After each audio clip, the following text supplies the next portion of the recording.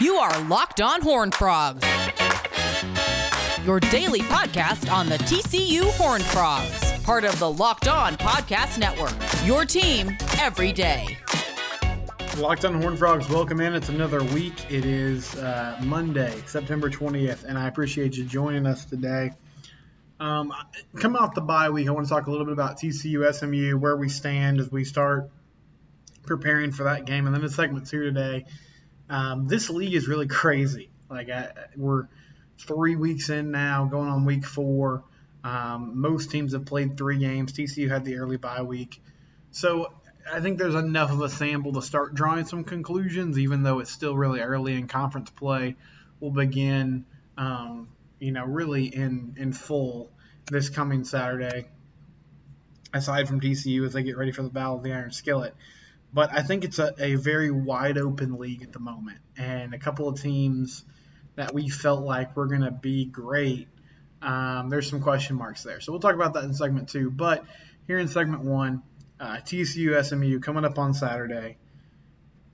Nice test for the Frogs. So SMU, they won their game this past weekend against Louisiana Tech on a Hail Mary. It was a really crazy play if you haven't seen it. Tanner Mordecai gets flushed out of the pocket, rolls out, chunks it down to the end zone. We see this all the time. It rarely works. But in this case, the ball was deflected up in the air and right into the hands of Reggie Robinson, SMU receiver, and he rolls into the end zone, and they walk it off and get it done and get a victory. I know a lot of TCU fans are confident going into this game because you look at that score, okay, TCU rolled La Tech last year, wasn't close. SMU coming to town. And I feel better about this matchup than I typically do. I'm usually pretty nervous going into Iron Skillet week because as much as they want to sell it as this big rivalry for both schools, and I'm sort of in the minority. I actually think it's I think it's a good game to play. I think the history there is fun.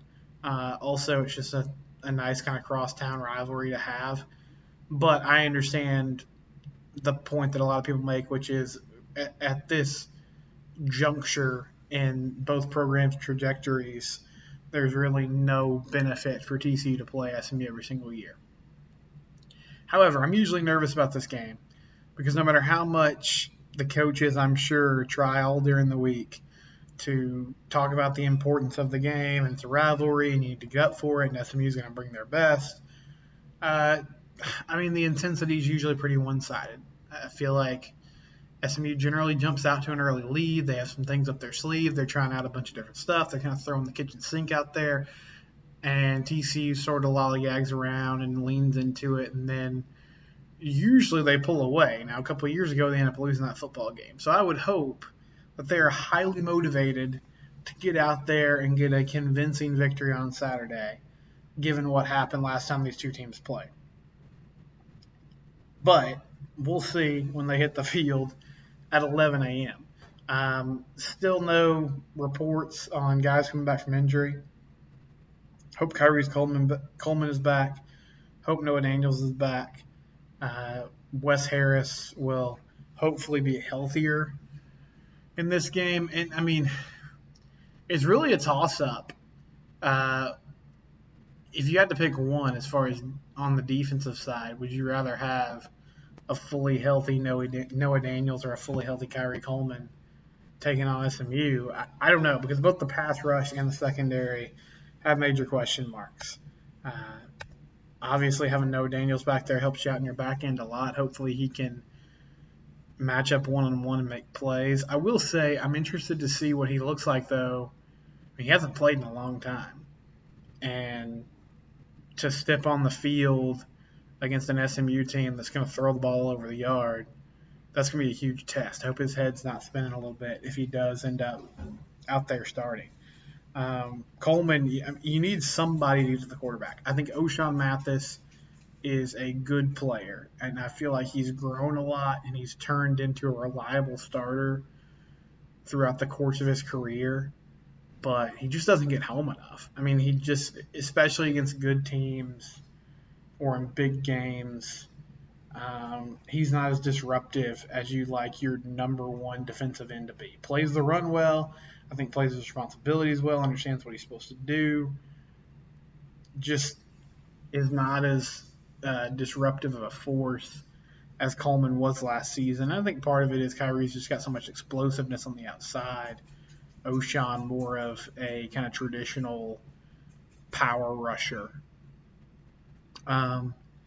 So the health aspect is there. I want to see Zach Evans get a bunch of touches again this week, because I think that talent disparity is going to be off the charts between him and the SMU defense. La Tech was able to put points on them. This should be a game where the offense is consistently getting down the field and scoring. I know they scored 30-plus points against Cal. I know it's somewhat nitpicky to come away from that game and think they didn't do enough, but I just want to see more consistency. I want to see their foot on the gas from the jump, and a team that's able to capitalize and score, almost every time they touch the ball. And I would hope that we would see that against SMU. So, big week.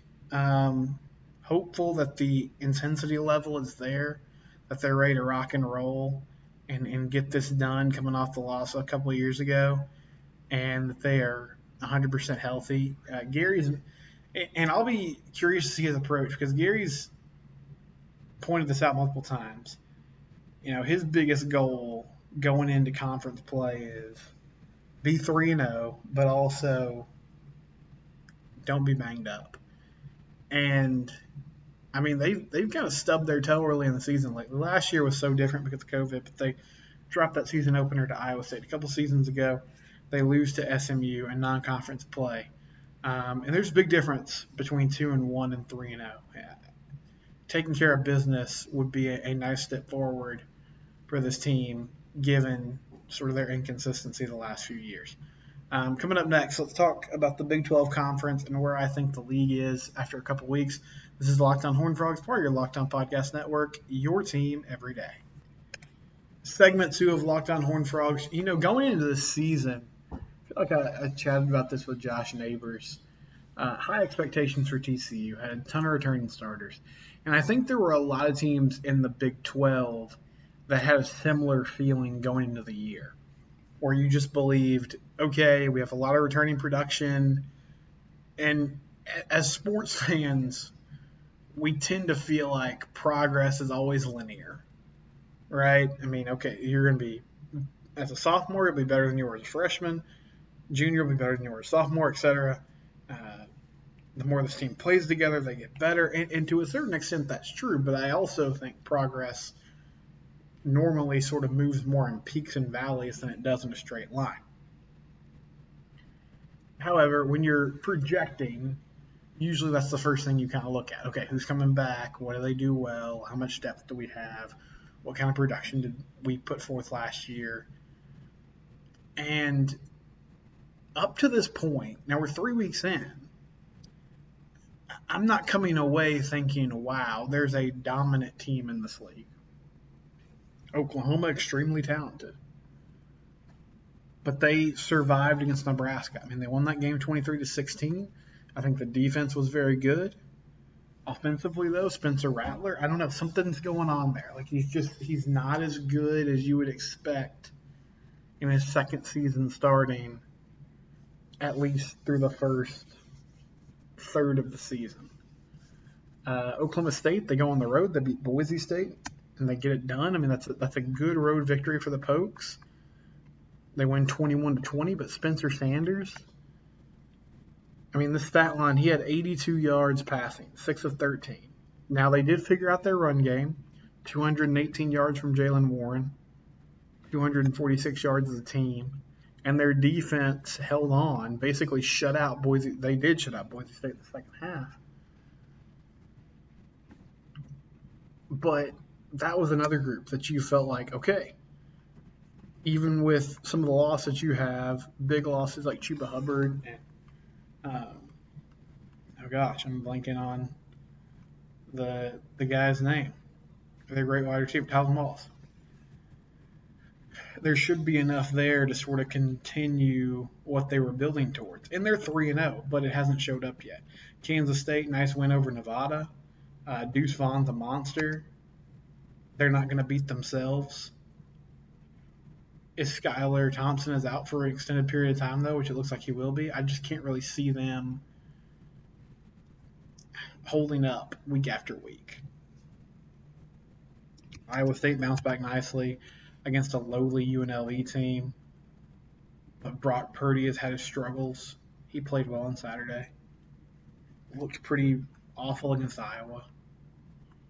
They're 2-1. West Virginia bounced back in a big way, and they beat Virginia Tech, number 15 Virginia Tech, 27-21. Tried to give that game away, but they held on.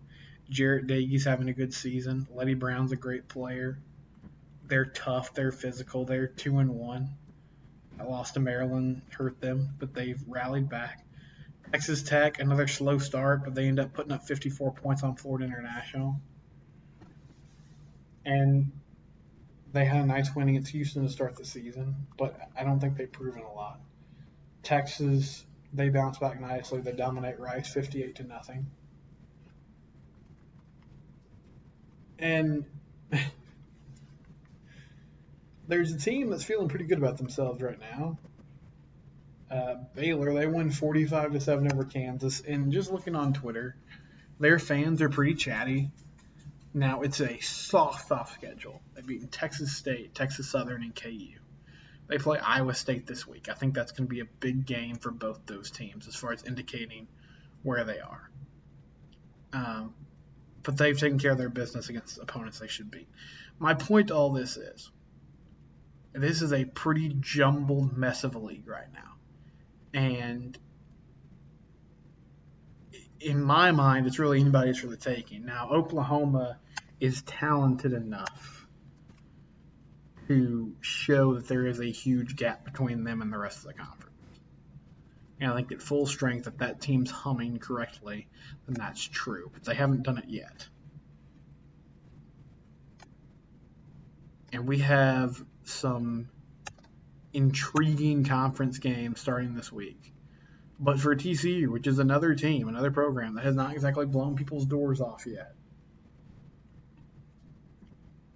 it's there for the taking if they can start to figure it out. Now, there's some great games this week that are going to give us a good idea of where this league is. Baylor, Iowa State, Texas Tech, Texas, K-State, Oklahoma State, West Virginia, Oklahoma. We'll have a better idea of where the league is after this week of games. And then TCU will open with Texas in a few weeks. But before the year, it felt like it was Oklahoma, Gap, Iowa State, TCU, and then just sort of this mass of humanity in the middle. I think everybody might be the mass of humanity in the middle right now. So even though TCU doesn't have a conference game this week, play good football, get the job done, and get ready, because there are opportunities here. There are chances to flex your muscle a little bit and show that you're a team to be reckoned with over the next few weeks. And let's see if they can do that in a wide-open Big 12. Matt Jennings not with us today. He'll be back with us next week. Tomorrow, we'll continue getting you ready for the SMU game. This has been Locked On Horned Frogs, part of the Locked On Podcast Network. Your team every day.